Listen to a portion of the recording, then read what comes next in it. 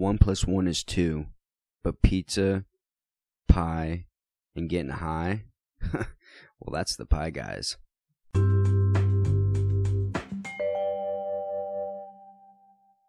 this is what happened. So the other day, I'm on bar, dude. Like, I'm usually making about 3 drinks at a time. So I'm making 3 drinks at one time, right. Mind you. The person next to me is also doing the same thing. Just There's that 2 good at people. Your job? No, it's just what's expected. Just what you do. Okay. That's what you should be able to do. You should be able to do 3 drinks at one time.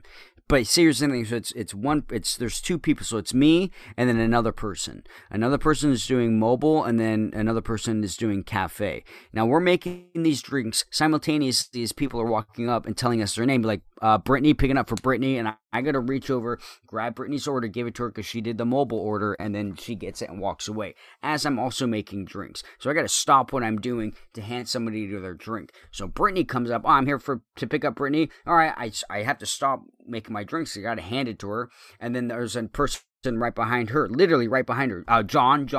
Okay, here you go, John. And so now I'm taking time out of making these drinks that are still pumping through that people are mobile ordering, right? So I got to do everything at once, kind of thing. I got to do everything at once. So this lady, Raven, comes up and she's like, "Where's my drink?" As I'm clearly busy. I'm clearly making drinks and handing off drinks to other people. She's like, "Where's my drink? Where's my drink?" I'm like, First off, what's your name? I don't know, because there's probably 40 drinks around right now. There's probably about like 20 up there on the counter waiting for people to come pick them up, and I got about 15 over here that haven't even been made yet. You know what I mean? And she's like, "Raven, I've been waiting for 8 minutes." And I'm like, 8 minutes? You've been waiting for 8 minutes. And so I'm looking around and I see her. I'm like, "I'm making it right now." And she's like, "This is ridiculous. I can't believe this." Like, she starts going off, dude. And she keeps reiterating, "I've been here for 8 minutes. You're getting a corporate call. I'm calling corporate." And I'm like, first off, I don't fucking care. And the fact that 8 minutes is going to cause you to call corporate because it's taking too long for you, when you clearly see that it's busy. There's probably about like 8 people in the lobby. And on top of it, mind you, we were short-staffed that day because somebody didn't show up. So there's only 3 people working. Dude. So we're short-staffed. It's busy, and this lady's yelling at me. And I literally was just like, "Okay, you can call corporate." I don't know what to tell you. Like, other than I'm making it right now and you're going to have to wait. Like, I don't know what to tell you. Listen here, Edgar Allan Poe.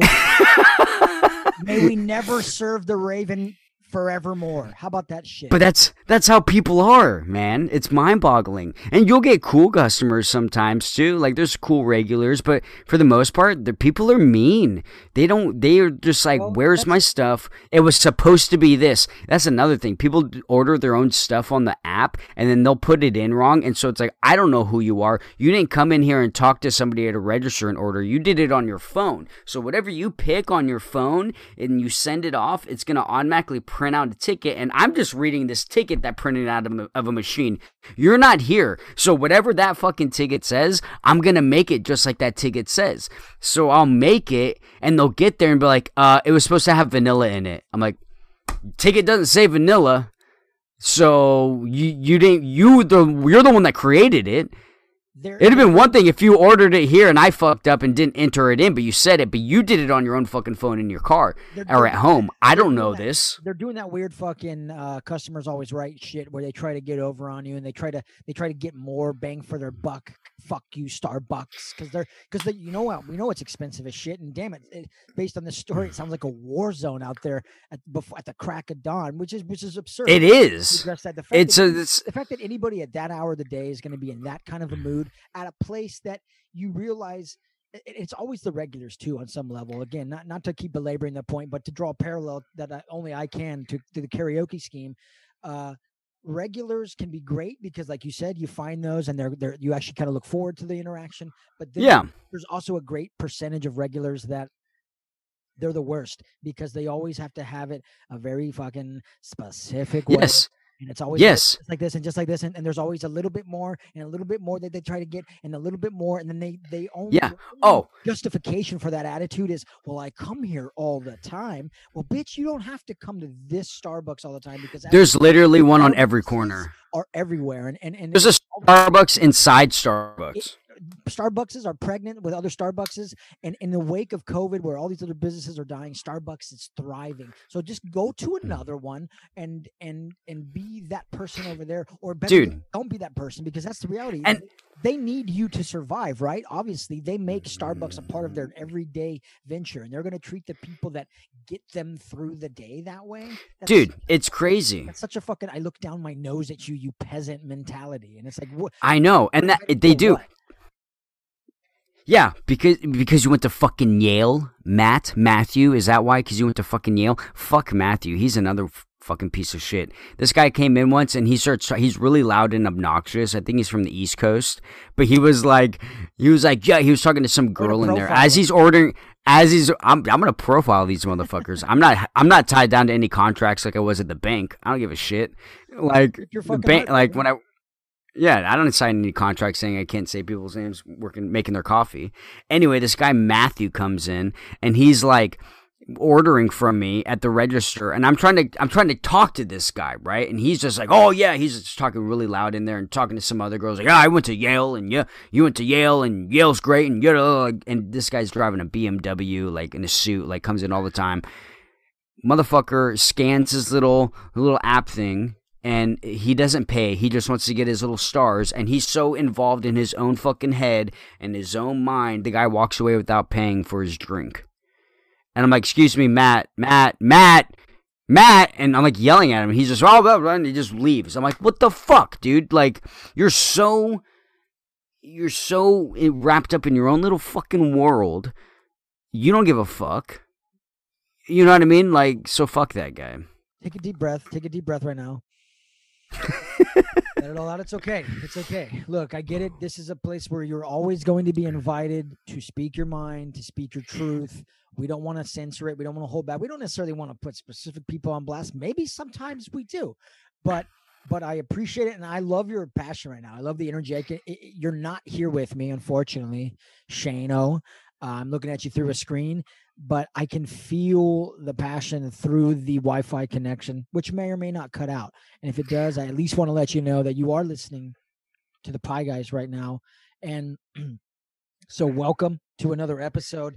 I would also like to match your fire, your passion for passion right now. So allow me a bit of a prelude to this episode to get fucking erect over something that I'm very glad is back now and is in my life. And technically it's been back for a while, but baseball season is upon us. Baseball is back, and you know, the year that shall not be mentioned.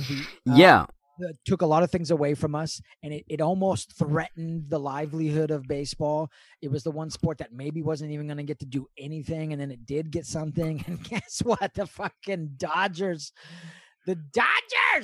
are the world champions. They are the reigning, defending, undisputed champions of baseball. And anybody out there that wants to try to minimize it because we only quote unquote had 60 games and only onlys, the fact that we had fucking baseball at all should be celebrated. And you're being a hater, San Diego Padres and San Francisco Giants fans. You're being a hater if you can't recognize the greatness that is the Dodgers and has been their run for a while. But I digress. I mean, baseball is back, and I'm very excited for it.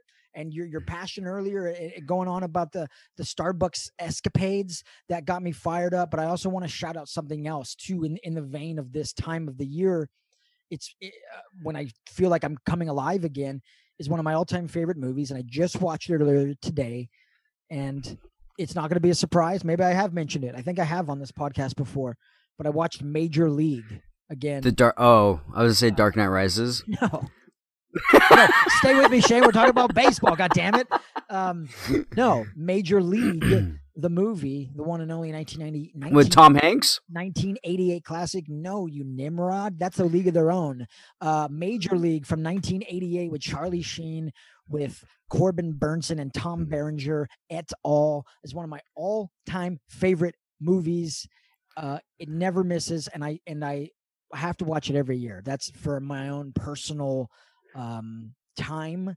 I try to always make time during spring training at the genesis of the new season. I try to throw that movie on because it pleases me and it teases me. No, it pleases me so to my soul. Major League, truly. And especially again, during a time when I was making a personal sacrifice for Lent, I really had to lean on things that I knew would come through for me in a fulfilling way beyond maybe what anything else might. So Major League is one of those things. Thank you for letting me go on about it. Baseball's back, baby. I haven't seen that one in a long time, actually. That's why I got confused. I was like, wait a minute, what? I haven't seen that. I don't know if I'm showing. Yeah, I see it. Yeah. I remember with the little mohawk baseball. Yeah, I remember. Yeah, I got to rewatch that movie because I haven't seen it in a long time. Dude, you should, and you would like it, I think. And I know there's a second one. I know they made a couple of others, but for me, it's always been this first OG original one. I just love it. I just love it from even all the jokes that I know are coming, all the performances. It's so well cast. It's so well quotable.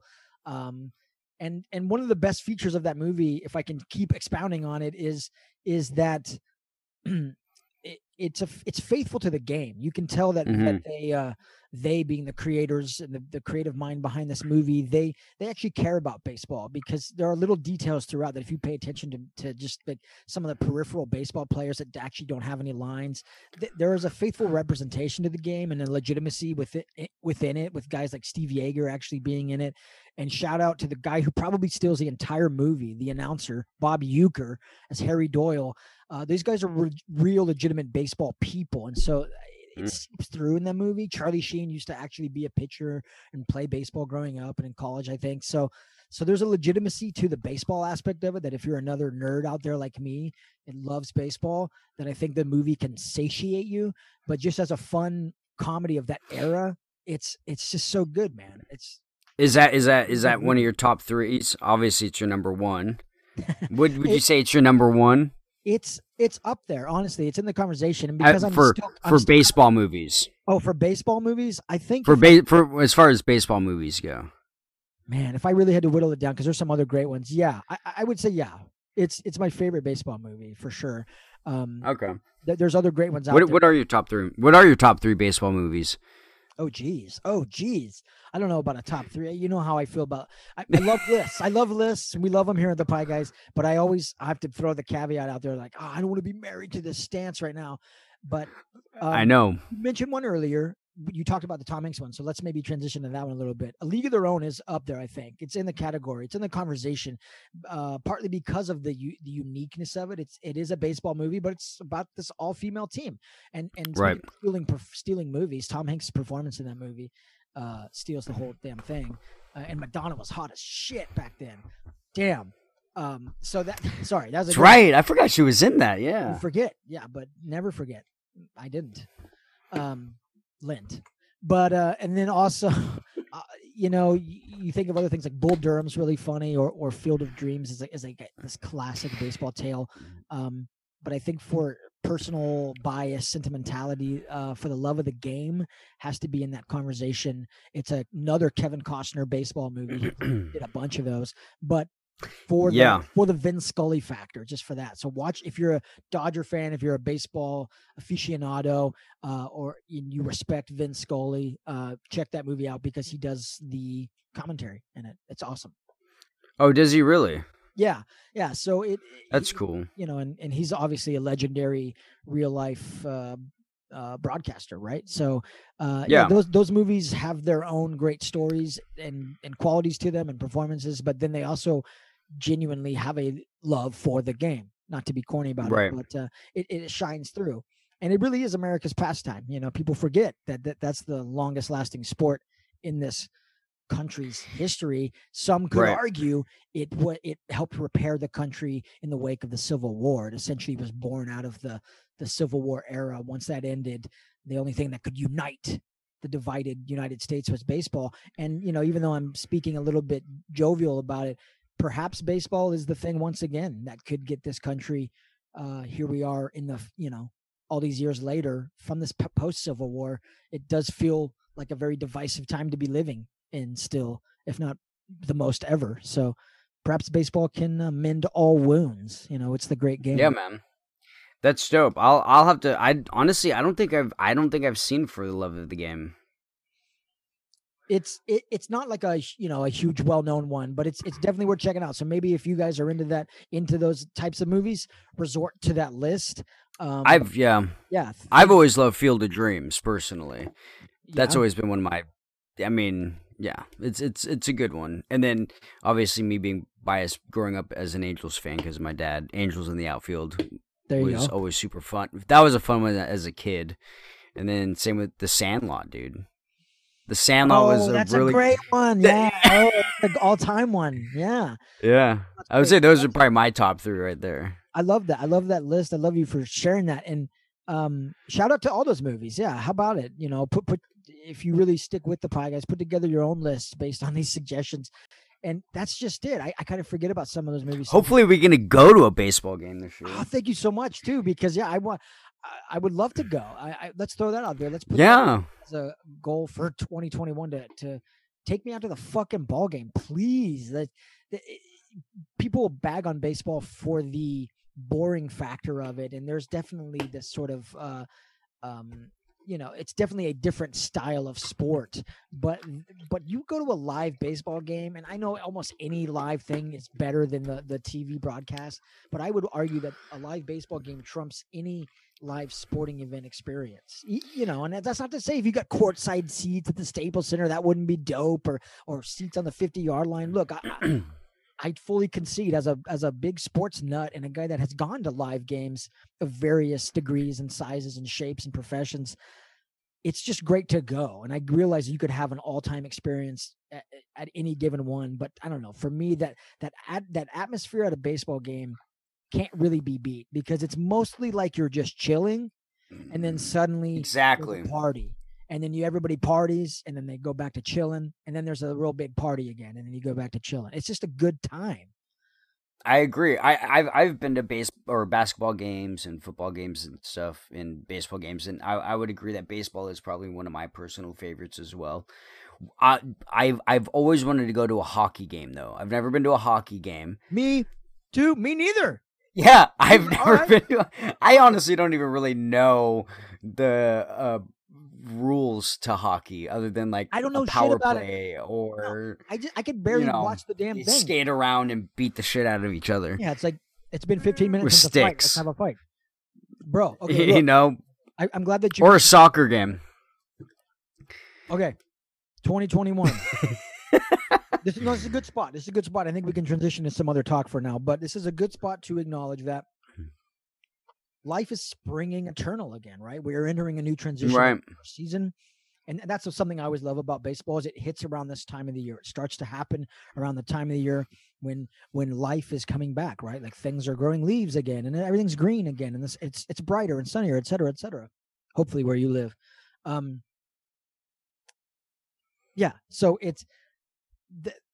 that's the right. What did you say? I just had a brain fart, but what did you say? That made me. I was saying like I would love to go to like a hockey game and a soccer game, like a professional soccer, because especially like in like I mean not so much here, but like in other countries, how crazy they get at soccer games, football games, where they are insane, dude. I'm like, what the fuck? I'm like, they're like chanting songs. I'm like, how does everybody know the songs? That's the passion. That's the fan base. That's the experience. That's the validation of going to those things live. Yes, thank you for getting me back on track.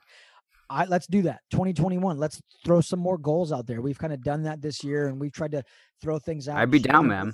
So let's go to a baseball game. Let's go to a hockey game. And if why not? Let's go for the hat trick. Let's try to throw in a soccer game. It would be ideal to go wherever we want to go and do those things wherever we can. But given the way it's been as we've been documenting this whole last year, I say let's continue this journey as newborn podcast babies to make goals and reach them. And fuck it, dude. Yeah, that would be so much fun. That would be so much fun to just to do all those things. The atmosphere at a live sporting event is great and it's even better, right, when your team wins, of course. But I can attest, and you would well know, and those who know me would well know, that I get really into the things that I love, especially sports like that. And I've seen my teams in person have heartbreaking moments. And so it all of those experiences teaches you to enjoy just the atmosphere, just going out to it, right? So that's kind of the place I'm in now, and I'm sure everybody else is in, because we've been on a cleanse of live sporting events for over a year. It's like, fuck, if we could just go again, I don't give a shit what the outcome is. It's just going to be dope to be there under the sun, eating a fucking hot dog, drinking a beer, and then maybe catching a ball. You know what I mean? Right. I've never caught a ball. I've come close. I have come fairly close too. And actually, you know what? You and myself and our great friends of the clique, Joseph and Danny, were all at a baseball game at Dodger Stadium, and a foul ball came really close to us up then. I remember that. It was Braves. And we were sitting up, and it came pretty close to where I was at. And of course, maybe if I was a little bit taller, if I was a baller, I could have caught that ball, then I'd call her. But you never know. That's the beauty of it. Depending on your seats, it could be the day. Oh, you best believe. I wish somebody could take me out to the ball game. Please. The next best thing, I think, right now, is this. Welcome to some undeniable truths, brought to you by the Pie Guys. I'm going to drop some undeniable truths on you right now. 1, I love baseball. 2, the Los Angeles Dodgers are the champs. Bitch. 3, you already got to the middle of the Tootsie Pop. But for real, one of the undeniable truths is probably something you're hearing throughout this. And I don't just mean my voice. No. I have a PlayStation 4, which is not noteworthy, other than to say it's the thing you're hearing. It's loud, it's proud, and it's probably going to die soon, actually. Needs to be put out of its misery. It's probably been trying to communicate with me. Another undeniable truth is that I actually pitch for the Los Angeles Dodgers. I don't just love them. I don't just bleed blue. I am blue. Okay? There's a game called MLB The Show. This particular version is called MLB The Show 20. It's the newest version, though by the time anybody probably hears this, the 21st version will be out and dominating the scene. But in the meantime, while I'm still playing on my old, loud, proud, about to die PS4, I am playing MLB The Show 20. They have an option where you can create your own player. I have created my own player. It's called Road to the Show. You basically pick what position you want to be. You can mod yourself out to look as much like yourself as possible or as nothing like yourself as possible. All the customization your heart's desire is at your fingertips here. I made my guy. Yes, he's short, but guess what? He can't actually be as short as I am in the game. So he's an inch taller than me. I am an inch longer than him, so suck it. Anywho, I pitched for the Dodgers. I was drafted by the Dodgers. Then they traded me away to the Pittsburgh Pirates.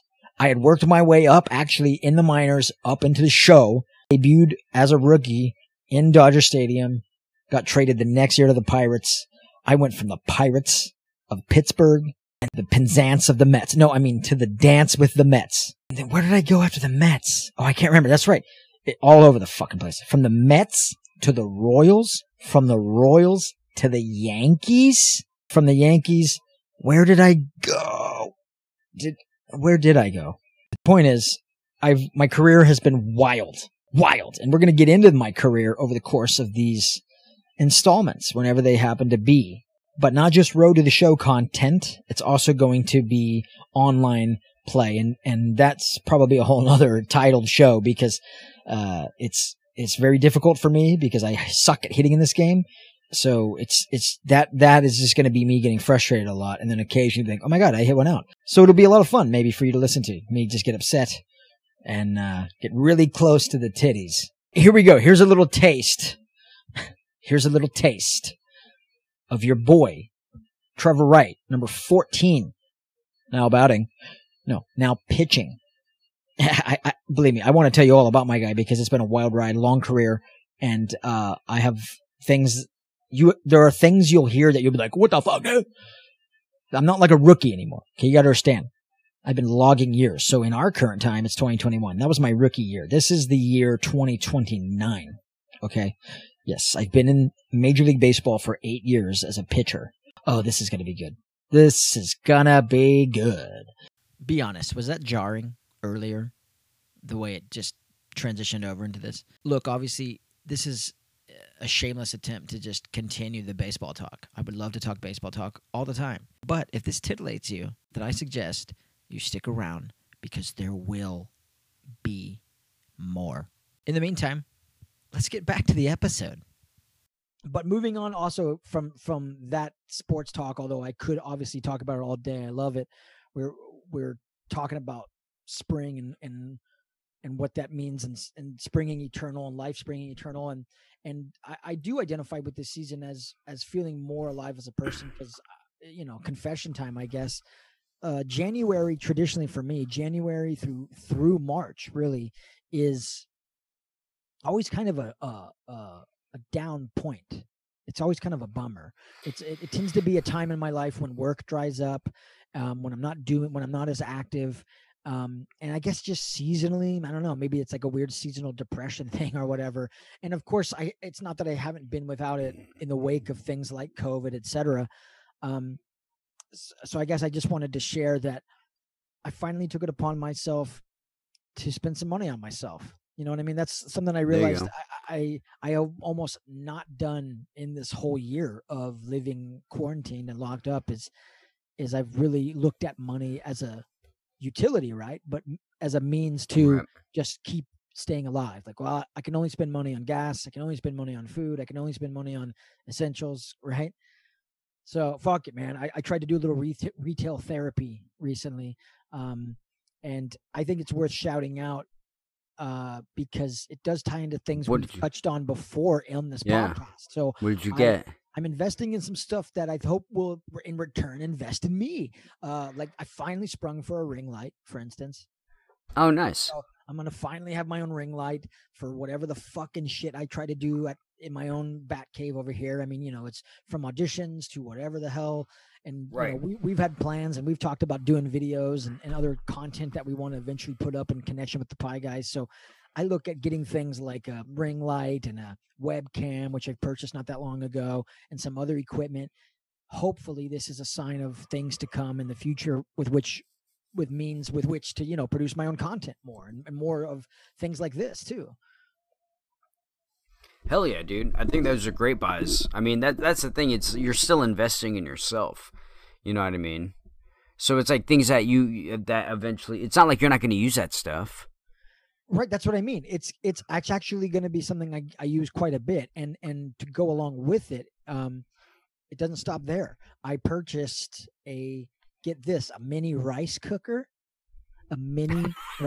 for my mini life, and an air fryer. I finally decided to just jump in blind into that stage. Oh, there you go. So you're going, wait, what the fuck? Did Trevor just say he bought things and it wasn't Batman or like a PlayStation game? That's right. I'm actually buying, I guess, adult purchases with the full intent to use them to their full extent. I want to try to be able to make more edible things over here than I ever have in my life. We've talked about it before on this podcast. I can't fucking cook to save my life. And that's the thing. Hey, man. Maybe I'm gonna have to, and we've talked about how the wizardry that you often produce and how Chase likes to make his own pizzas and he swears by that over ordering out. So I figure, dude, air fryer makes it simple. First of all, everybody's like, those things are the shit. They work great. You can throw just about anything in them. Well, excuse me, that was a sneak. We can work around that. you know what I mean? Like everybody raves about air fryers. So I said, fuck it. I'm just going to get one. I've invested. What have you made? Have you made anything? Did you get it yet? No, that's what I'm saying. It hasn't come yet. I literally, as a result of this retail therapy, that's what I spent my money on. I was like, fuck it. I'm going to buy some shit for myself. And hopefully this stuff is going to end up being, well worth the investment, which I think it is. You should invest in a magic bullet too. Oh, there's more? I have to get more? Get a magic bullet. You like smoothies and stuff, right? Because here's the thing. Magic bullets, you can make salsa. You make your own salsa. You just put it in there and it just fucking does it, dude. It's magic. It's a magic bullet. Well, you can make your own guacamole.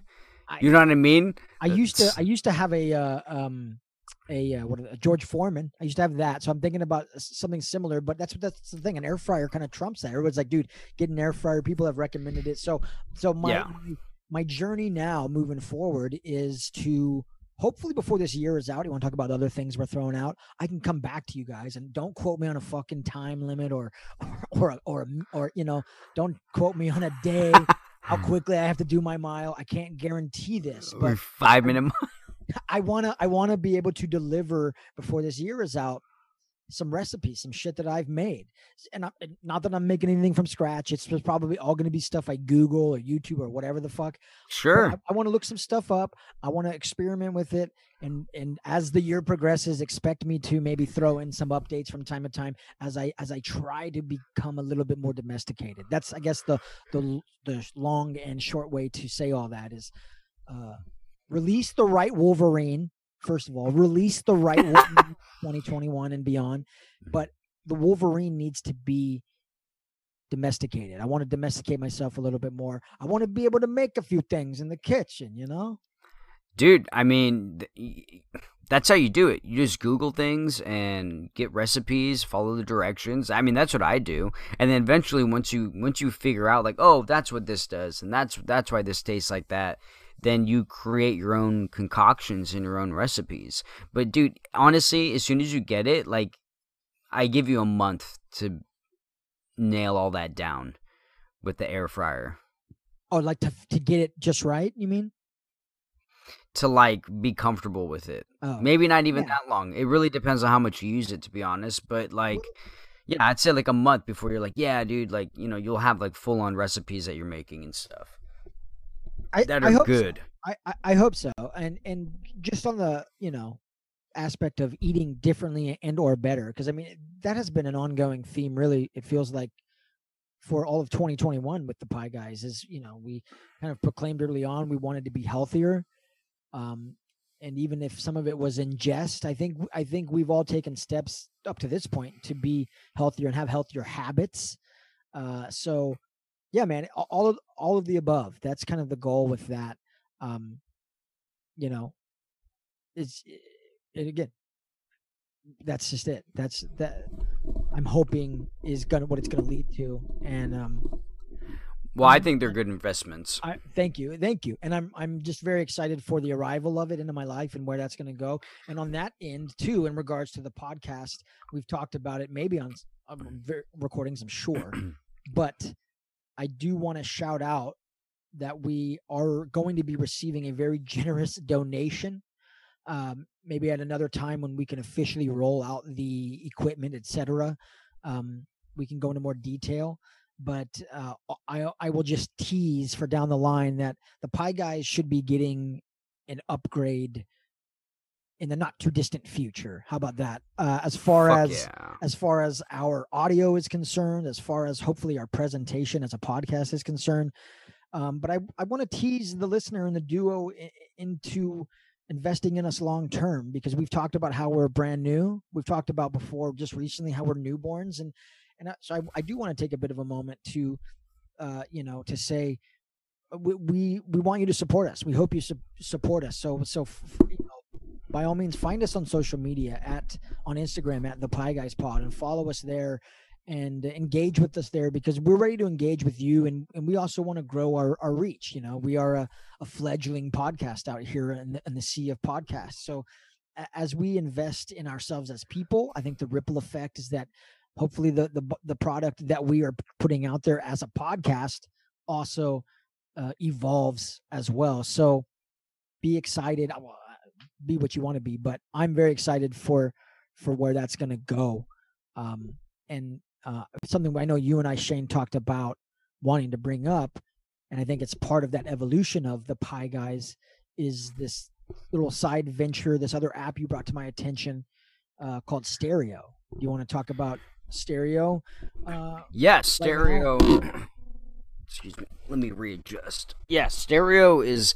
So actually, I only heard about it because Rachel told me about it. But it's an app where you can. How do I explain it? Okay, so like, you know how like when you go on Instagram, you have like your news feed and everything. Basically, it's kind of like that, and anybody on it, you can kind of tune in and chime into their live discussion. So there's going to be two people, for instance, say me and Trevor are on Stereo talking. We're doing a podcast, essentially.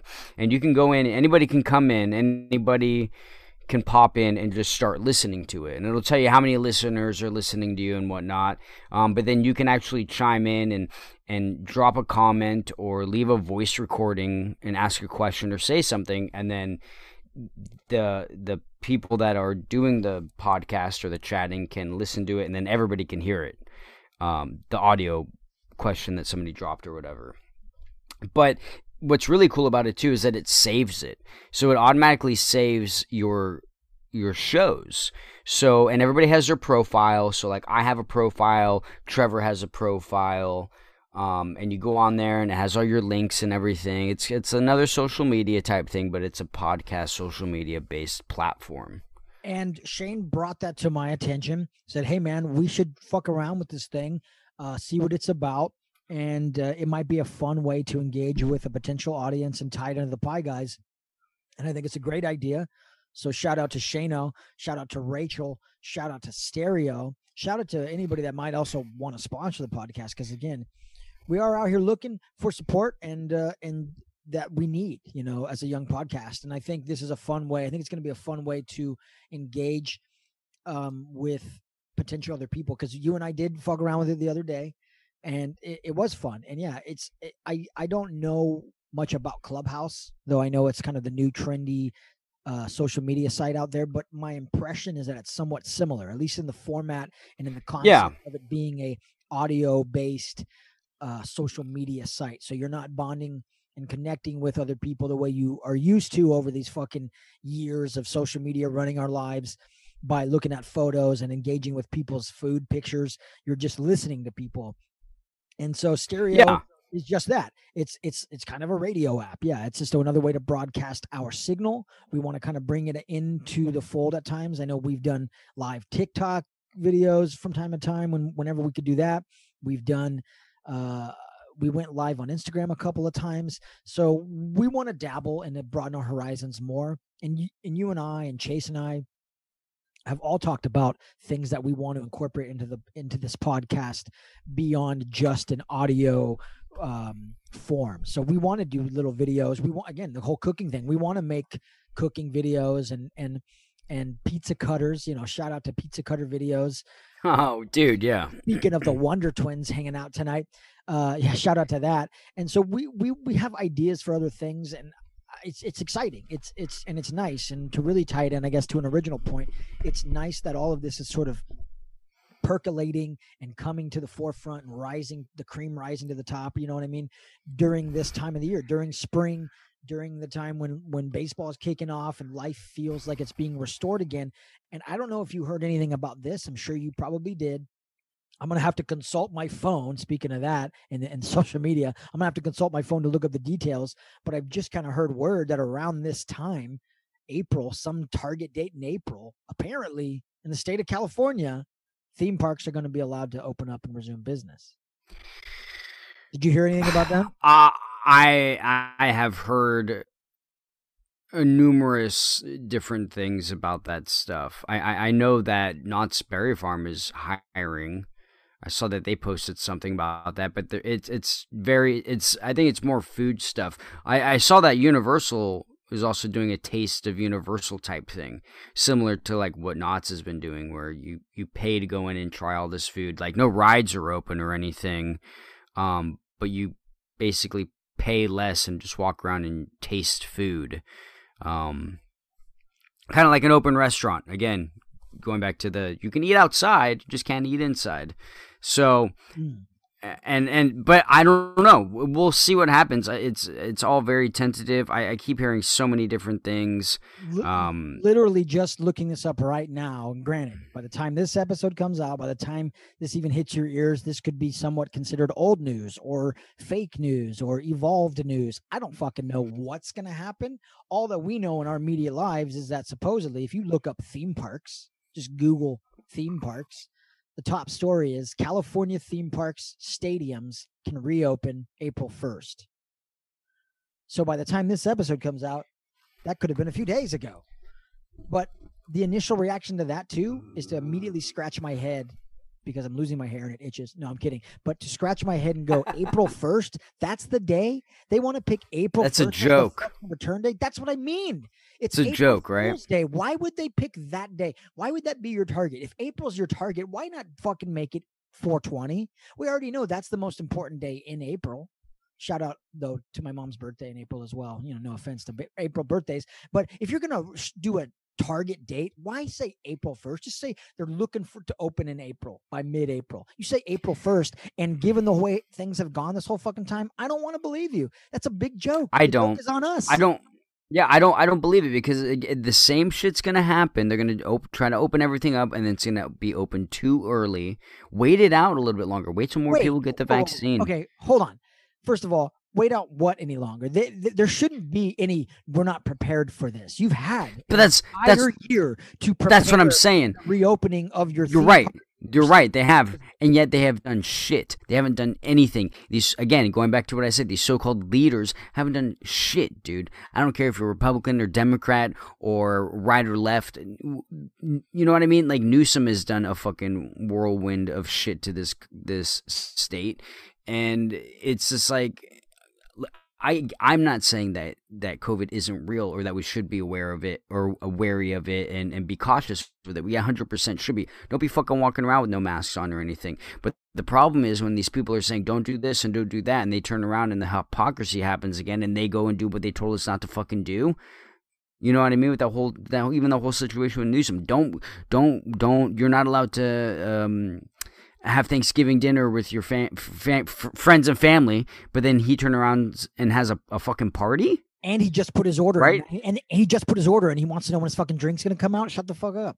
No, right? And then all of a sudden now, you know what I mean? And then the whole thing with, what's his face from Texas? How we're in agreement. We're in agreement that 1st of April does literally seem like a joke. Do they not understand the optics of that though too? That's what I'm getting at. Don't you understand that? That's what I'm saying. Yeah. Making April Fool's Day as the day that everything's going to open up again.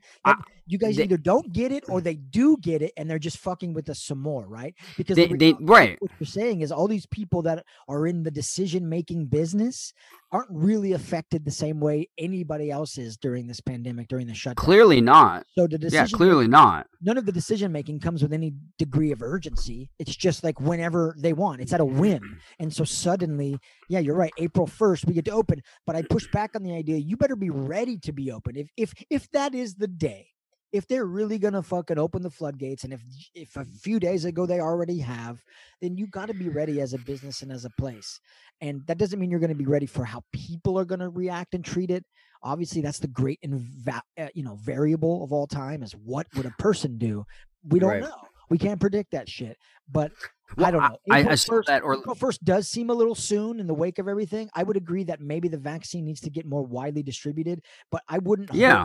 I wouldn't hold off because you're not ready. If you're not ready by now, then shame on you. I don't care who you are, whether you're my former employer or not. Like, how could you not be ready? You've had more than enough time to be putting things in place. There's no excuse. April 1st might be too soon, and it seems like a joke. But here's the thing. I do think that these theme parks and companies have been working on ways to make it more safe. The problem lies with, again, the governor saying no. Well, okay, but how is it that Florida and all those theme parks have been literally open this entire fucking time? You know what I mean?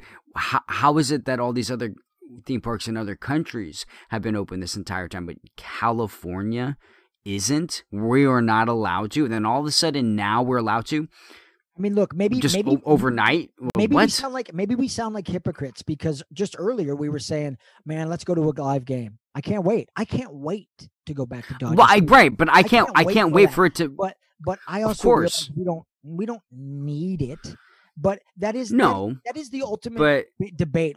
Unfortunately, on some level, the ongoing back and forth that if you really buy, that I feel like I have bought into too, that I think people did. I think society, I think a lot of people out here have bought into the conversation of should it or shouldn't it.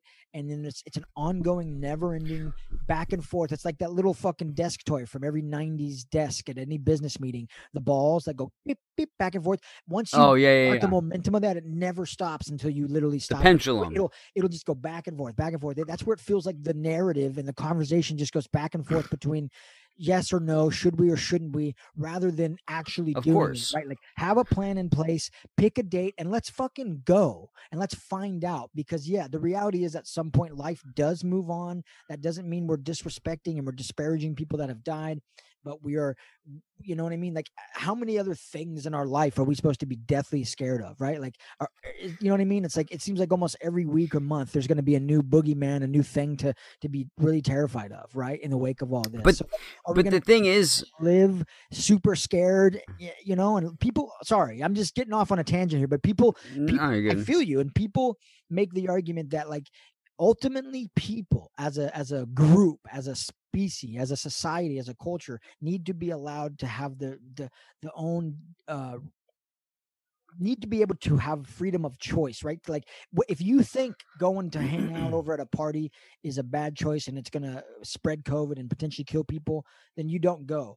But, to ultimately forever say that those things can't exist, that you can't make that decision. You're not allowed to make your own decision for yourself and put yourself at potential harm's way and risk.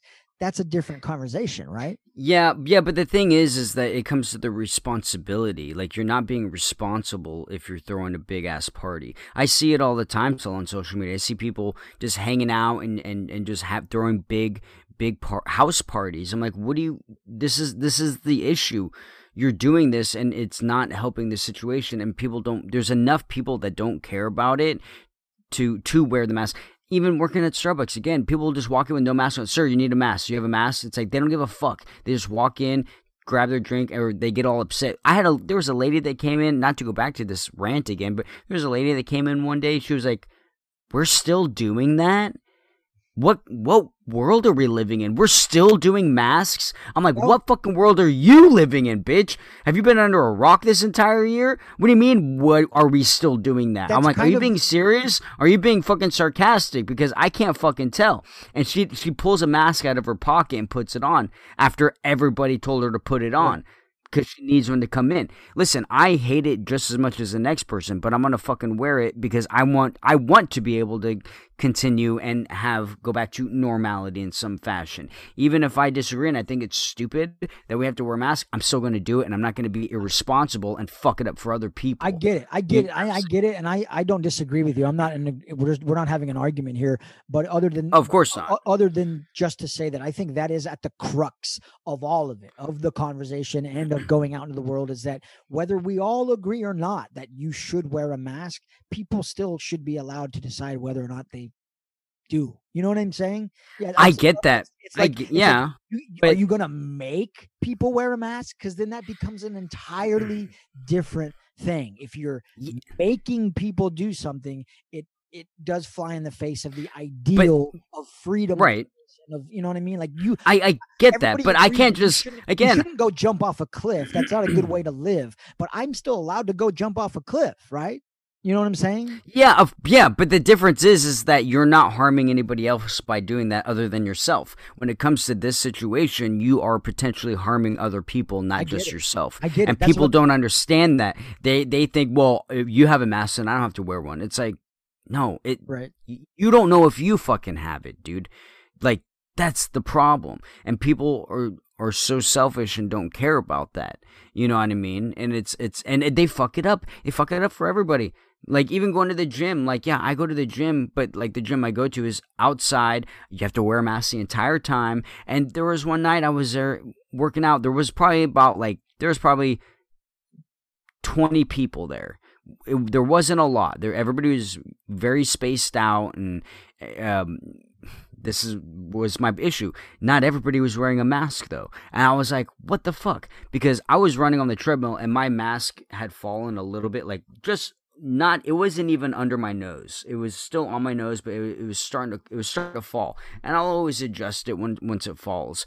And one of the workers comes up to me and, like, he's like, hey, and he starts, like, giving me a hard time with my mask not being on. I'm like, what the fuck are you trying to interrupt my workout for? My mask is on my fucking face. It's covering my nose.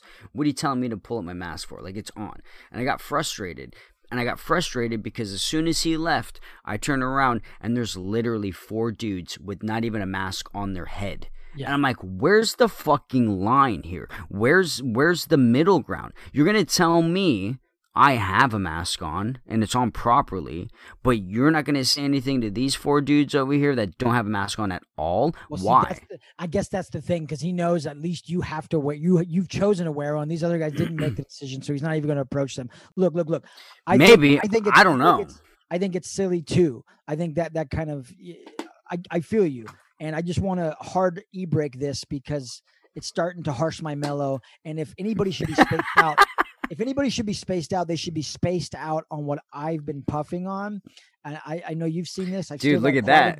Oh, you packed it up in there, dude. This right here is the Clementine Special. And even though you can't see it, the listener, you need to understand I'm holding up what says the world's greatest grinder on the top, half full of the Clementine Special. So to cleanse our palate of that last conversation and to move on, I want to shout out Uncle Clem. That's somebody that we've talked about numerous times in this podcast. The legend of him grows, again, for goals and speaking of growth and all those other beautiful things this year. We want to bring Uncle Clem into the fold officially onto the podcast. So that's a hope and a prayer and a mission and a goal and a life's journey at some point. But if not for the almighty Uncle Clem, I wouldn't have any of this Clementine or the grinder. And it's making me feel real good. It's come through handy again, right at this time of year when I've needed a boost, when I've needed a jolt. All praise Uncle Clem. Thank you, Uncle Clem. And I say, is that a Gorilla's book behind you? What is that? Gorilla Tales? It is, and okay. I'm actually glad you mentioned it.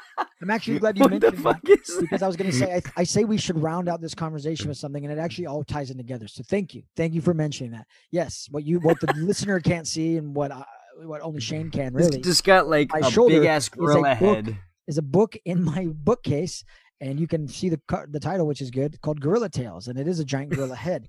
And that I will just say the connection there is that for the duo, your father has been part of a project that has been going on for about 3 years now. I would just tease it this much to say, through some connections that I have with Primal Rage, shout out to Primal Rage. Oh yeah, dude. Now streaming on Amazon Prime Video for free.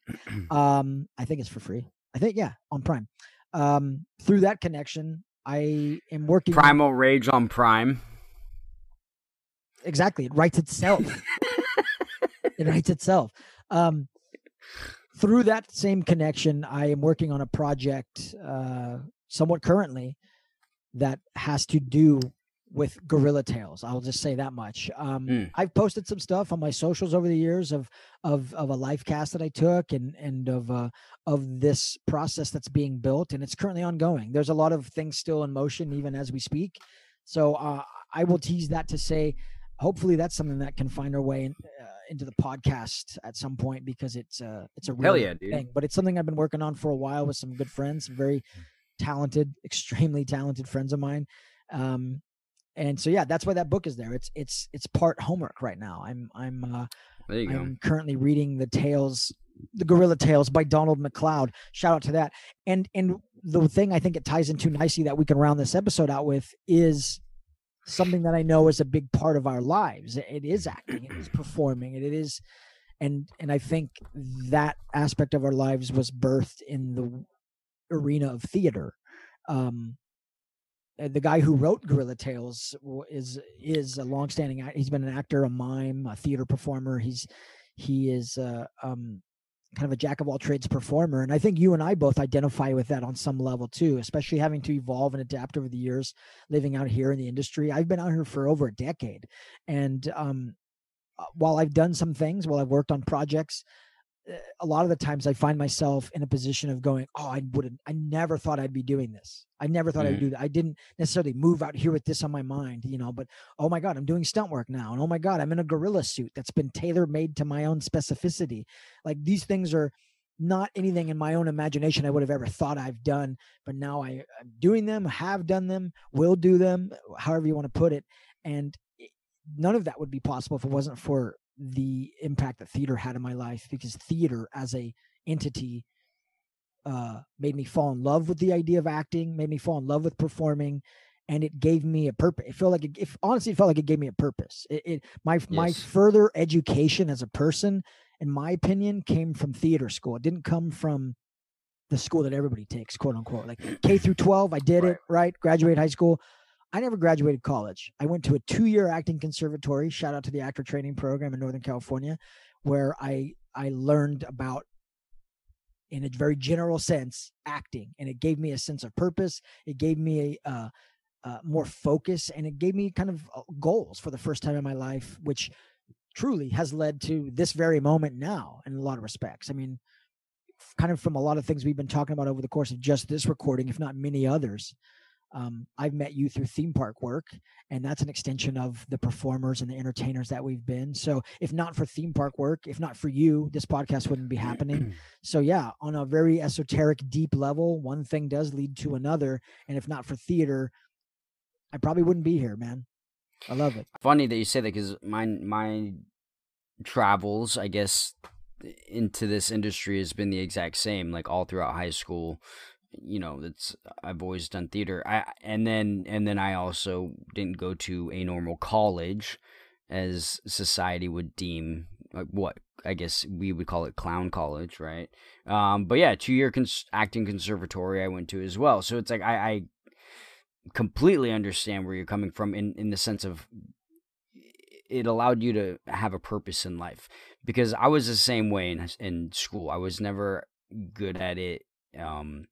I never felt like I fit in anywhere specifically other than theater. And I kind of started, I would say I started personally later on, I guess, as far as the acting stuff goes, but I had always been involved in theater in some aspect, because I started off doing like tech work and lighting and sound and behind the scenes stuff in like 7th grade when I was like 13. That's when I started doing that stuff. And then it wasn't until probably 15 or 16 that I actually started doing acting stuff.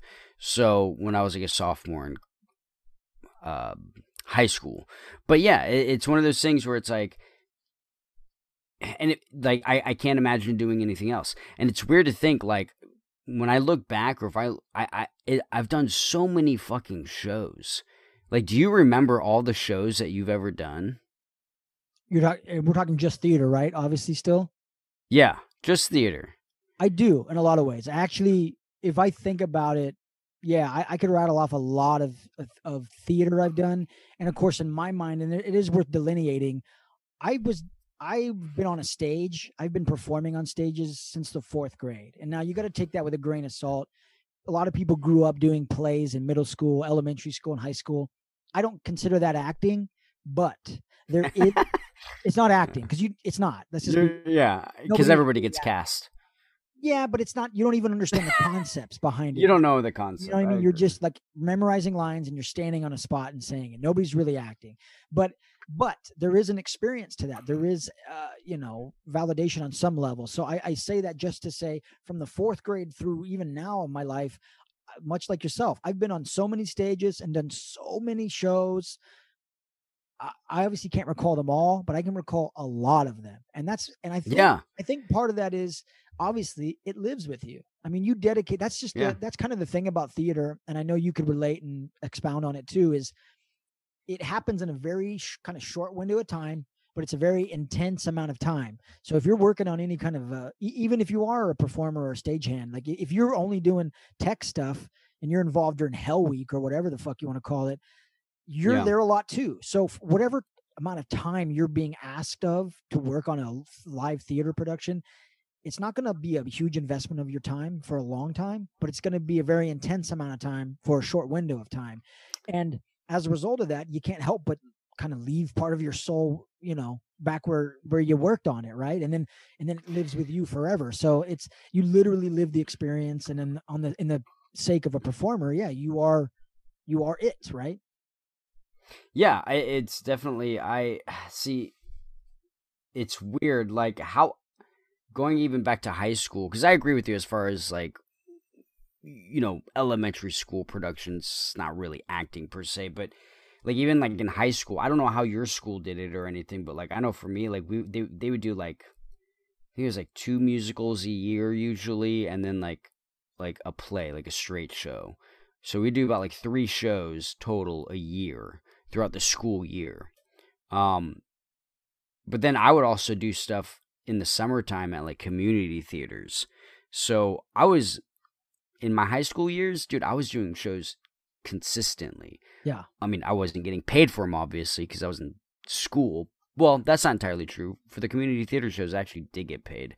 But I would literally do a show in the summertime, and then as soon as school started, I would do a show. And there was one point I was doing 3 shows at one time. Damn. Like literally back to back to back. Damn. Like I got a weekend break and was right into the next one. Well, even on that aspect of it, that's something I've always loved about theater too, is sort of that limited engagement, limited time only aspect of it. You know what I mean? Yeah, that's true. Theater true. really only exists for a short time. Like if you don't catch a movie in the theaters, you can just wait till you can stream it. If you don't catch a theater show live, It's done. It's done. And so there is, because of that, again, that short shelf life that it has, you're able to do that. You're able to, like, yeah, I did a couple of shows in February. I somehow managed it, and then I bled right into March. That would be the peak. That's when you're in it, and I can relate on some level too. And that's where the love of it, I think, comes from, is just wanting to be around it. Be in the environment. And that's the thing, though. Like even it's high school, right? But like if you look at like people on Broadway, and shout out to them because they've been out of work this entire time too. You know what I mean? That's the crazy thing. It's like all those people have been out of work, and not even just the performers, but like tech and lighting and set designers and painters and all of that. But you look at a Broadway show. Can you imagine doing a 2.5 hour show, 2 hour, I'd say 2 to 3 hour show? What, 6 days a week, 5 days a week? And some days you're doing 2 I mean, shows that's the in one thing. day. If you're at the top, You know how hard that is to consistently do that for years? And then maybe, let's say you're doing a musical, right? And you have to fucking belt out these tunes. Dude. Now you got to take care of your voice and your body and your sanity, all those other things. Be good. That's the be love good. Of it. Obviously, not and everyone can do that, but that's the aspiration someday. That's the drive, because it's doable, it's possible, and you would be so wrapped up in it.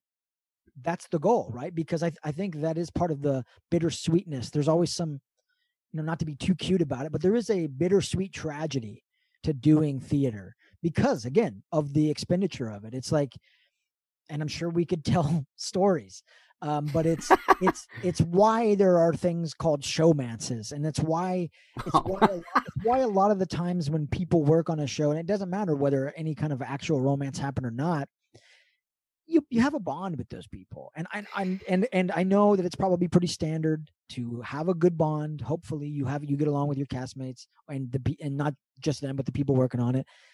And then, as is always the case, people are like, "Hey, we got to do stuff. We got to stay in touch." And then, classically, once it leaves, you don't stay in touch. But if it wasn't for that predictability, it wouldn't quite hit the same. That's the tragedy of it. That's the downside. Right. That's you go see a great Shakespearean tragedy. You actually are honestly waiting to see everybody die. And so, in a weird way, getting involved in a theater production, you're doing it out of that same part of your soul that needs that tragedy quota quote fulfilled, right? Like I need this to be able to end and know that it's done, and then to be able to move on. You know what I mean? You need it. Right. Yeah, you absolutely do. And but see, that's what makes it fun too, is leaving one and starting a new. I know. You know what I mean? Like, I know. because that's what's so fun. It's like, I'm done with this, and I get to do something completely different now. And what's fun sometimes is if you do something completely different with completely different people, but then you come back around and there's like maybe one or two people that you've done stuff with before, and you're like, oh shit, it's like it started up where it left off. Or what about this? Because this is something that I think can obviously happen in theater more than any other kind of entertainment venue.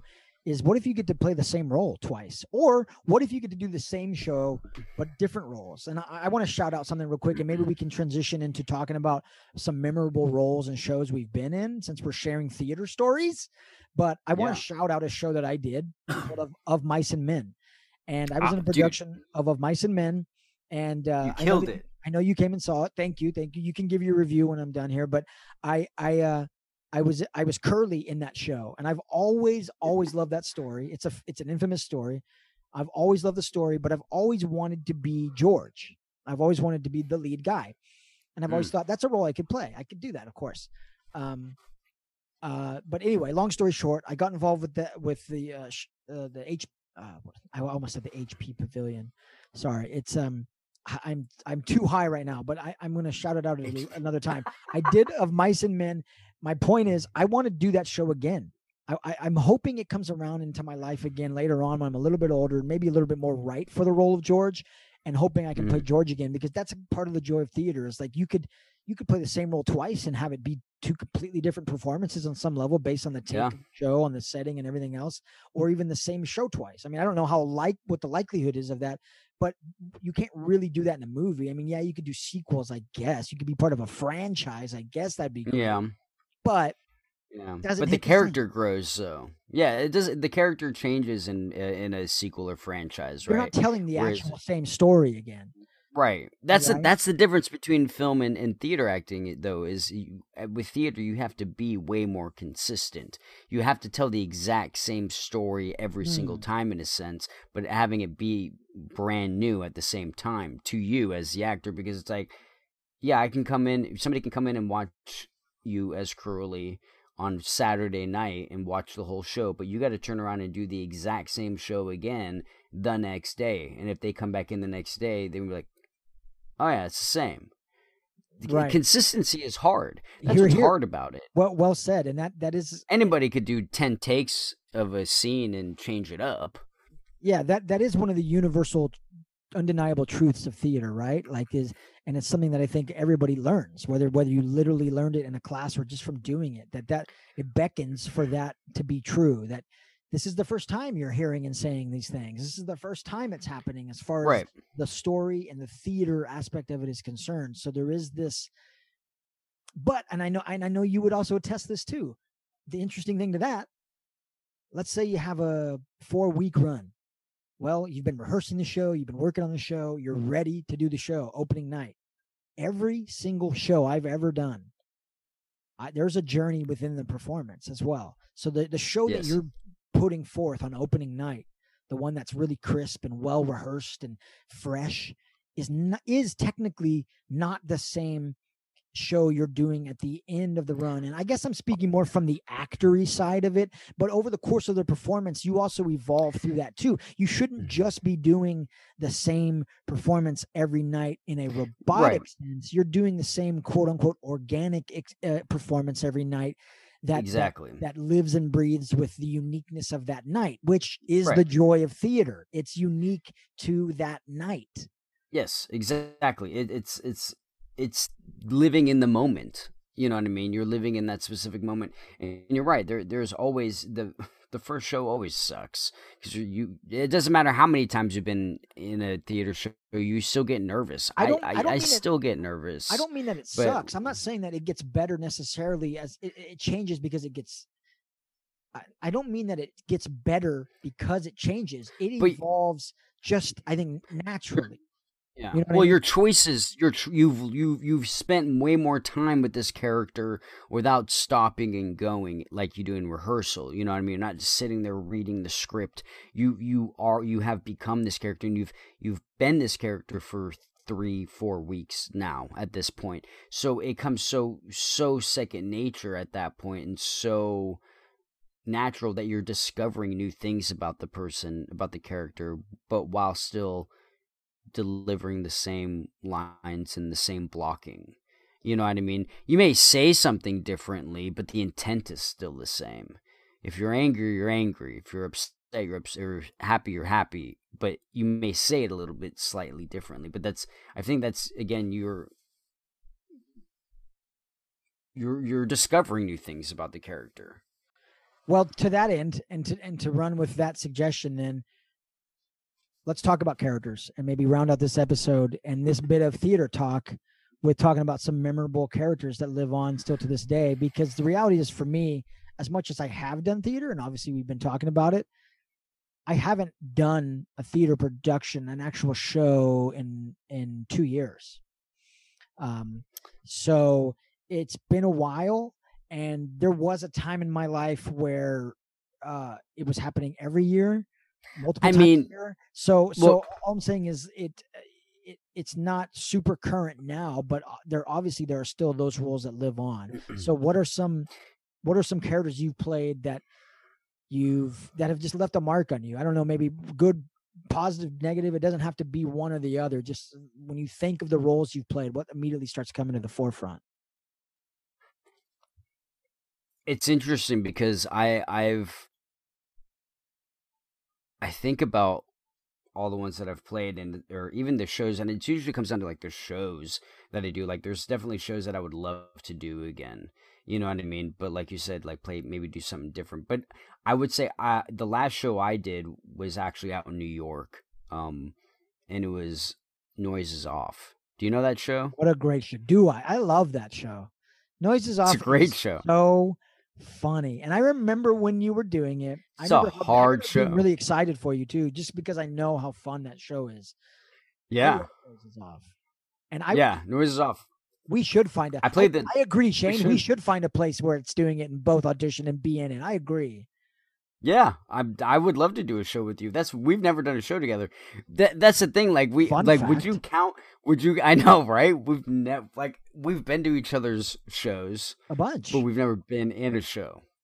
You know what I mean? It's like okay, then we can't obviously guarantee something like that for 2021, but fuck it. In the not too distant future, going to live sporting events and all those other things aside, we got to figure out a way to do be in a theater production together, you and I. Hell yeah, dude. I agree. It's gone on too long, but I'm sure it won't be the first and only time. I just want to throw that out there. Like, that's the thing. It's hard to rein in a theater conversation because when you pitch the idea, I'm like, of course we could talk about it, but there's so much to it, so many avenues we could go. We could dedicate an entire episode to it. So maybe sometime down the line on the Pie Guys, we'll have to dedicate a whole episode. Man. We've been dedicating a solid chunk of it. I do want to get back to character talk, but I just have to say, theater is the love of my life, man. It's as corny as it might sound and as pretentious as I might sound. That is the original thing I fell in love with. Again, going back to that validation conversation. Right. It validated me. It gave me something. It opened up doors to things that I found out I was good at. And of course, then you want to pursue that. And if I could just live off doing theater and shit like that, that would be the ultimate dream on some level. But back to characters. Noises Off, dude. Of course, was an all-time show. What Noises is there more about that? Noises Off was a great. I was just saying that was the last show I did. And I played the director in that, like the character, not the act. I wasn't the director. If you know the show, then you know what I'm talking about. It's a show within a show. It's a play within a play in a sense. But anyway, that was the last show. But I would have to say probably one of my most. I've had to think out of all the ones.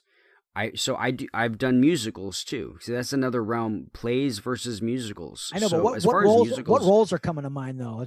That's what I'm saying. So as far as musicals go, because they're very different, you know what I mean? But like when I I did know. Chicago, I did a production of Chicago and I played Amos. That was a great role and it was a fun show. But like that, the character specifically, everybody in that show is a fucking liar. Like if you really pay attention to the characters in the show Chicago, they're all fucking liars. They're all of them. You know what I mean? Billy Flynn's over here like, yeah, look at me. I'm the best guy. You know what I mean? It's like, you're a fucking piece of shit. You know, Roxy is like the star of the show, but she like murdered this guy and now she's lying her way out of it, saying that she didn't cheat on her husband and everything. Then you have this other girl that's like a fucking murderer, and like all the women in there are murderers, right? There's the Cell Block Tango is all about how they've killed their husbands and boyfriends and whatnot. And then the one girl that tells the truth and that's innocent is the one that fucking dies. So it's like they're all horrible people. Amos is the only one that's actually true. He's like, he's not lying. He's being honest. And that's when he has a song, Mr. Cellophane. It's like and nobody sees him, right? Everybody's blinded, and that's what the whole song's about, right? Like nobody ever notices I'm here. You look right through me, walk right by me, like, you know what I mean? And so it's just like, and then at the end of the show, he doesn't get anything. She's the one that gets everything, right? And it's a weird show where the protagonists are technically the antagonists. You know what I mean? But that character is definitely Amos from Chicago. I remember also around the time you were doing that. And musicals are things you've done before, and I know you well enough to know that you enjoy musicals. You actually enjoy singing. It's not something I can relate to really, truly, even with all the karaoke experience. That's a whole nother realm and another concept for another time.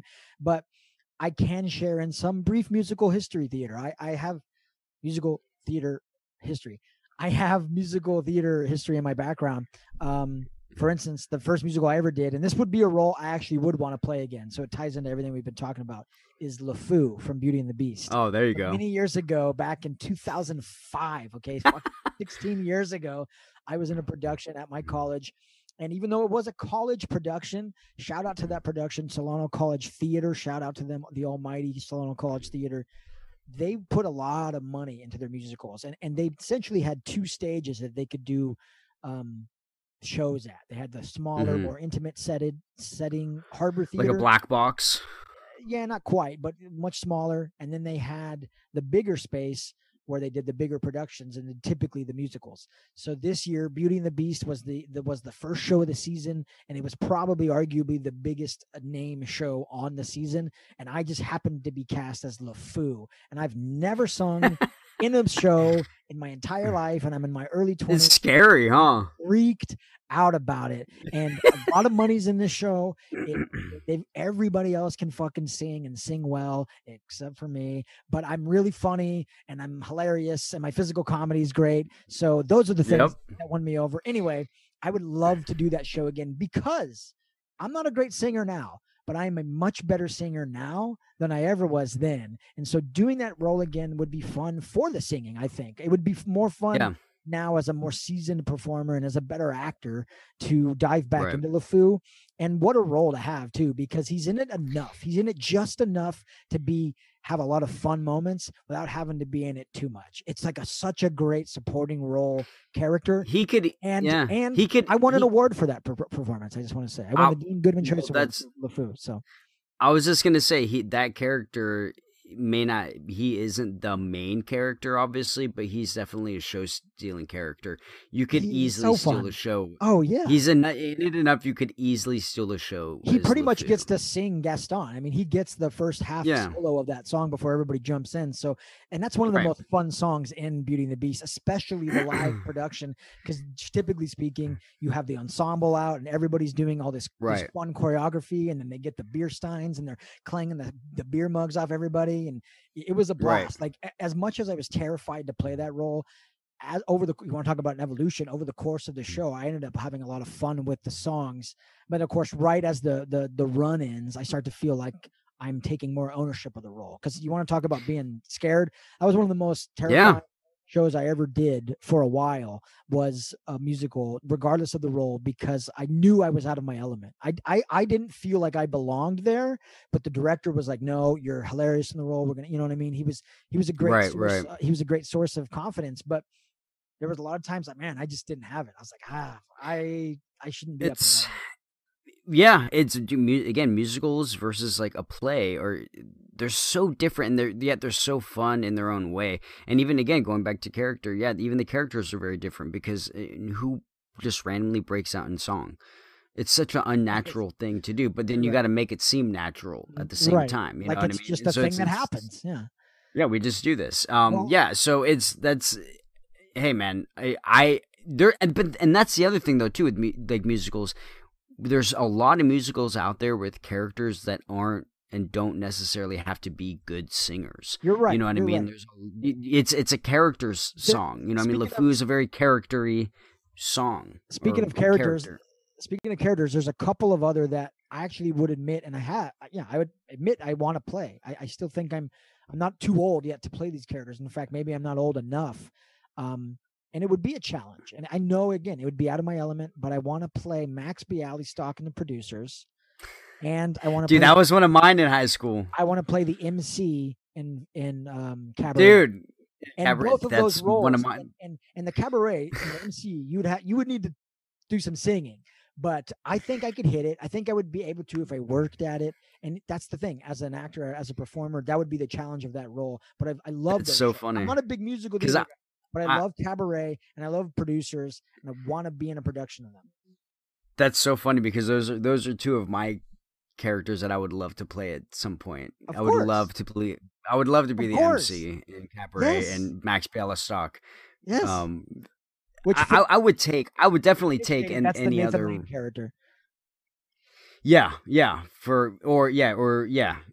a Nathan Lane character for the newer movie. Right. More people probably know that he was in it more than John Lithgow. Right.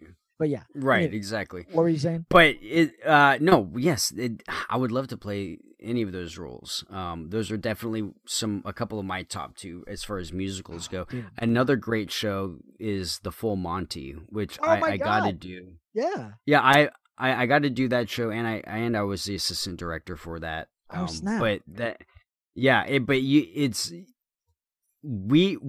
think you, me, Danny, you know what I mean? Like, we got to, because that is literally a show about average Joes who aren't supposed to be good looking. You're saying that show specifically we should go out for.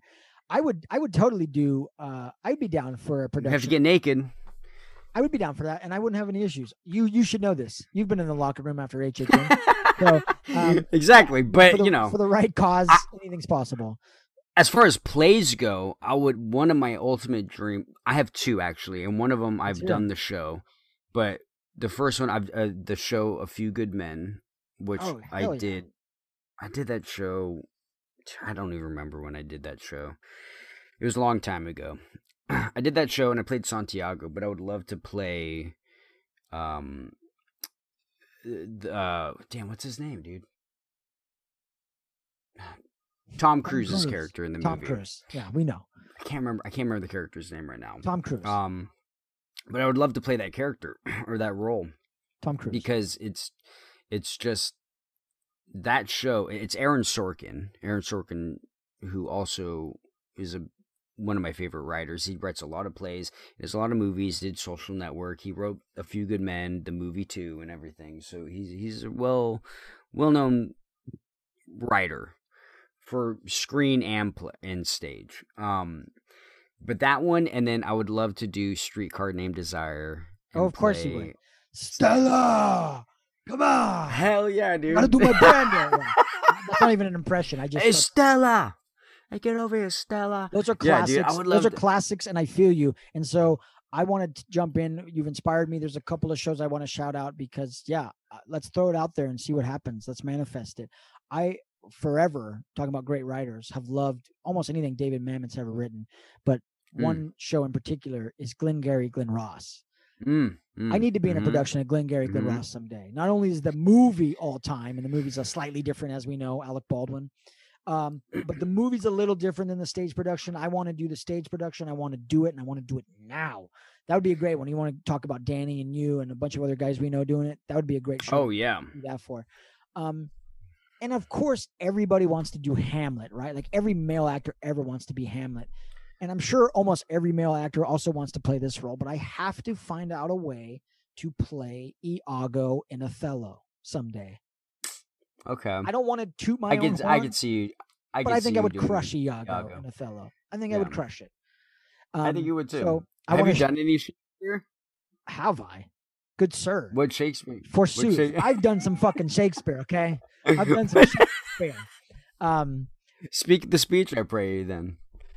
Dude, hold fast, thy tongue and tickle thy taint. Here's the deal. Here's the deal. We could obviously wax Poetic all night long. I love this, though. I'm glad you brought it up. Maybe we'll do something with this. Maybe we'll figure out videos. We've been talking about things of the future and the evolution of the podcast. Maybe we'll make time for more theater talk. Well, maybe we'll dedicate an episode. Maybe we'll even someday put on a one-man or a stage production where it's just the Wonder Twins doing some theater and it's avant-garde and it's experimental. I don't know. I do know a couple things, though. You can definitely tune into the Stereo app, download it, find us, Shane the Train, and find us out there on the app. Tune in. Please keep supporting the podcast, following us, subscribing. We need subscribers. We need ratings. We need comments. We need all those things. So show us some love, please. We're here.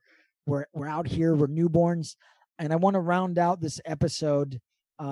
I shouted out Uncle Clem, but I want to round out shouting out my Yum Yum Time treat. Typically we try to facilitate a pie. I mixed it up because there's only 2 weeks left at school. Give me a fucking break, okay? I had some. Sorry for cursing. I had some tiramisu. Okay. Oh, I ordered some I didn't order it, but I got some. I was just be over here at home making tiramisu. I'm not. When am I ever gonna fucking need to know how to make tiramisu? Exactly. It looks like the most fun time over there. But I got Archer Farms tiramisu. I didn't get to make any of it with the hot girl in class that I've had a crush on. But you know what? For tiramisu, it's not bad. But also, full disclosure, it's probably the first time I've ever had tiramisu that I can think. Really? of. Dude, it's the first you've time never I've had had it before? It's like coffee cake, yeah. Yeah. I'm not Good crazy coffee-ish. about it, but I wanted to mix it up. I just wanted to mix it up. So I think it's a great mix-up. yeah, It's not a cake. It's not a pie. It's Exactly. tiramisu. It's in the family. It's a distant cuz of everything else. So I don't know. This episode went longer, I think, than we originally intended, but fuck it, man. It's full of. It got me really excited. It got me excited early on with baseball, and it got me excited late with theater talk, things that I love to talk about, things that I love to talk about with you, and things that I love that anybody's listening to and wants more of. So on that high note, Shane, do you want to close it out? Yeah. Listen, if you go into Starbucks, make sure that have some patience. All right. Don't be a fucking little bitch. And it's just coffee. It's just fucking coffee. Fuck you, fuck Raven. down, Susan. Shut the fuck up, Raven.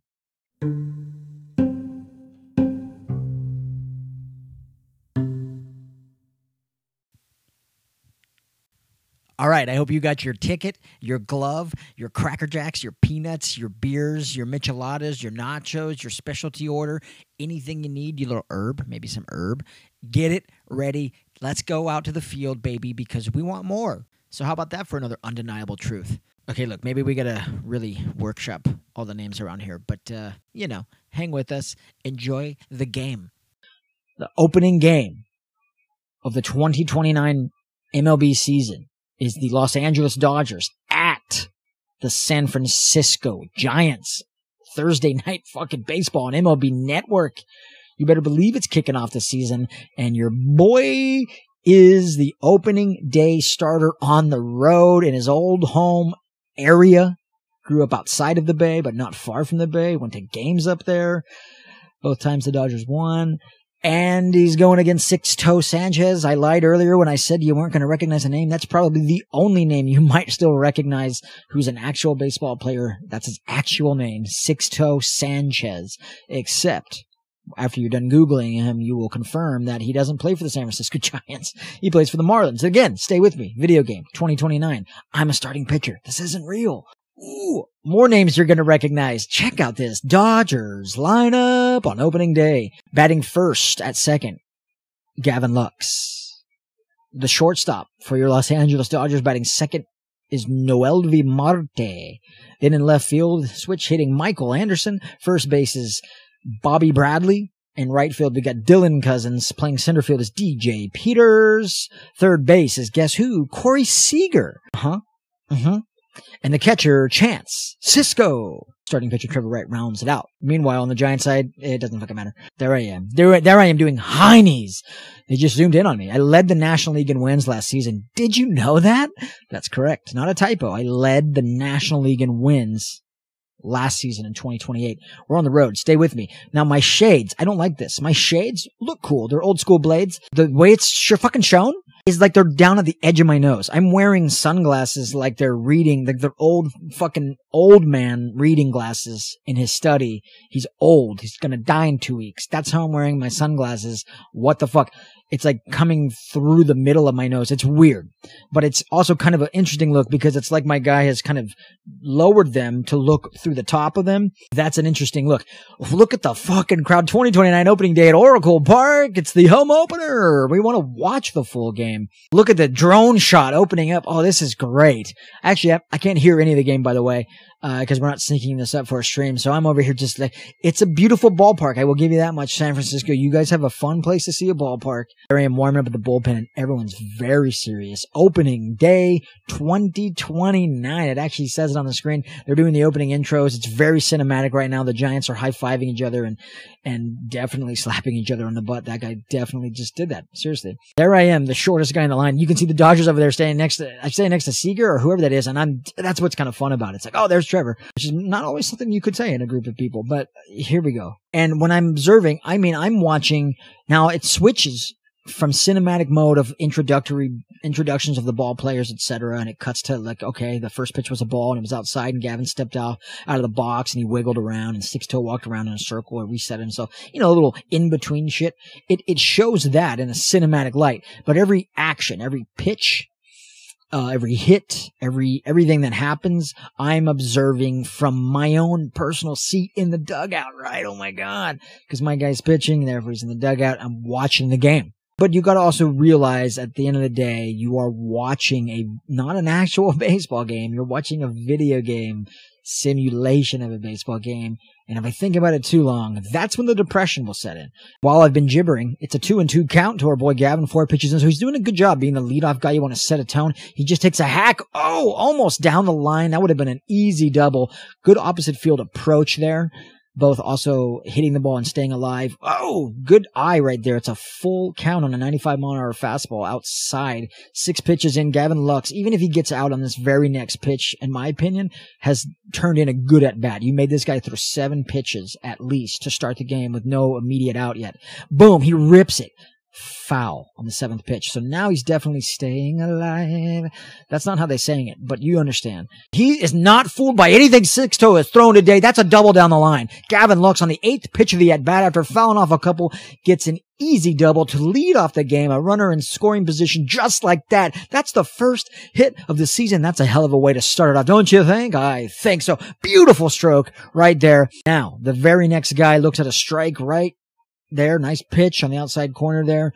It's 0-1. Big at bat early on, yes, and not just the season, but this game. If you're going to make an out in this situation, you got to get him over. Okay, this, in my opinion, has to score. Not just because your boy needs the run support.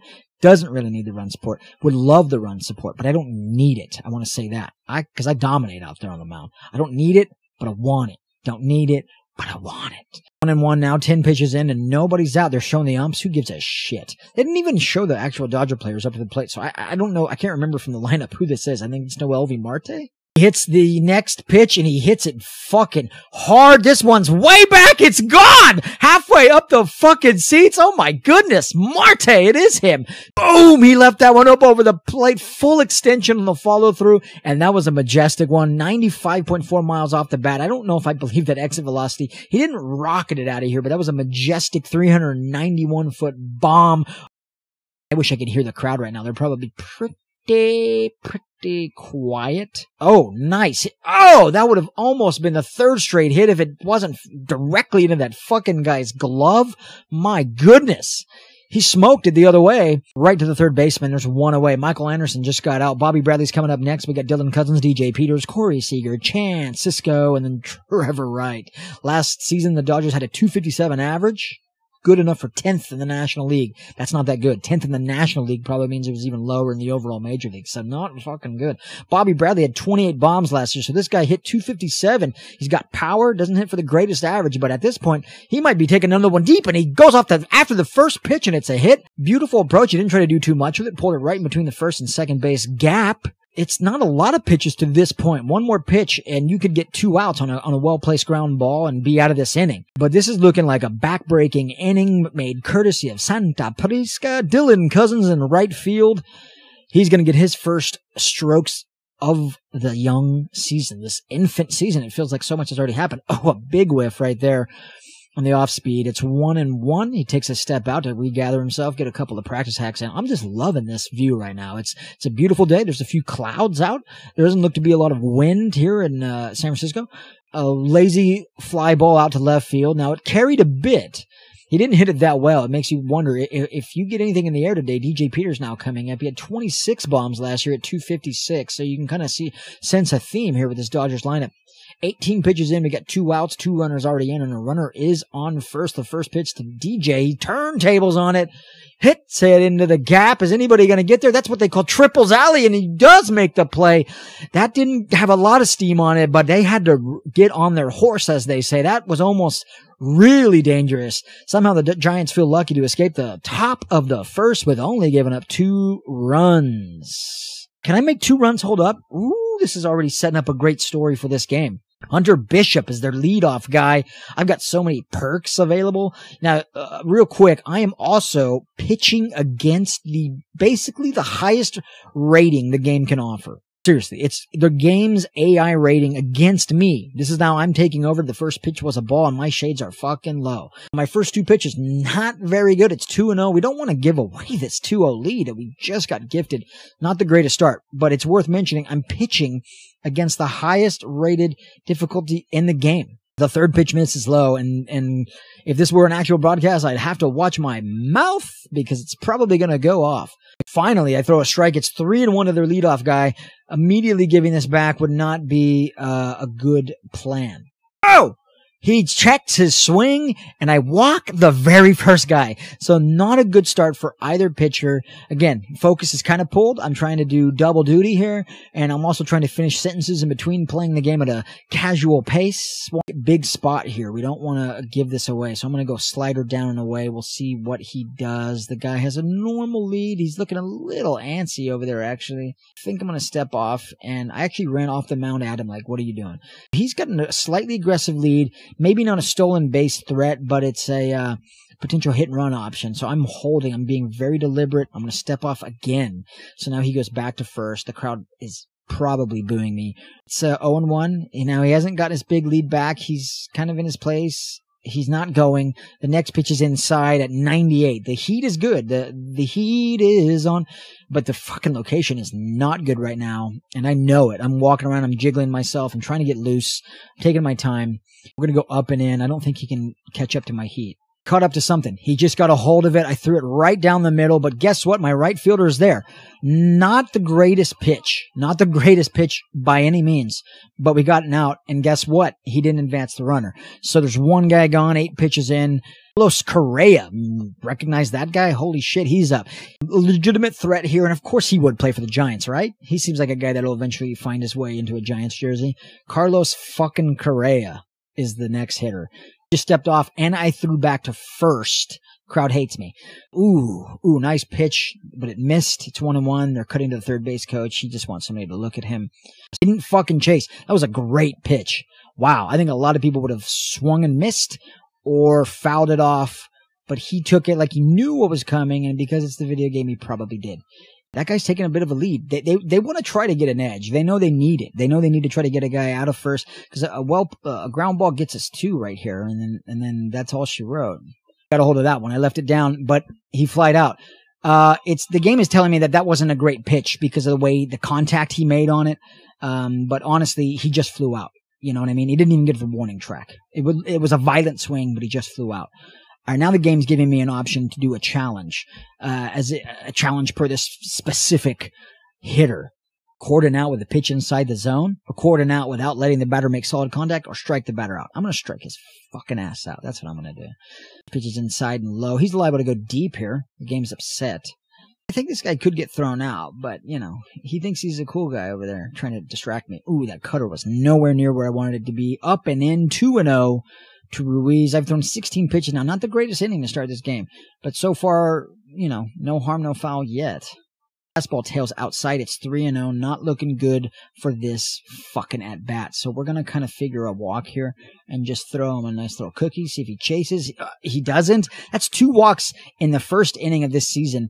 Not good. I failed to strike the batter out option. I completely failed that. That's the opposite of that. So now runners are on first and second with 2 outs. Jorge Bonifacio is up. He fouls it the other way, but he hits it right to the right fielder, and it's hit so hard that the guy can only advance to third. We've got the bases loaded. We've got a situation, ladies and gentlemen. We had a nice cushy 2-run advantage, but now the bases are fucking loaded in the bottom of the first inning. We're out, and Jose Ramirez is up. That guy, the switch hitter of actual MLB fame. This is going to be dangerous here. Ball's up and high. Like me. Ball 1. Ooh, the second pitch. Right at the knees. 1-1. I had to use the show, and I got really quiet because I needed to focus. This is not going as well as I had hoped. Ooh, fuck yeah. That was the best cutter I threw. He watched it. All right. 1 pitch away, and we were out of this fucking inning. He's gone. 99 at the corner. Bases loaded. That's it. Walked 2, struck out 1, but that was the one we needed it. Ooh.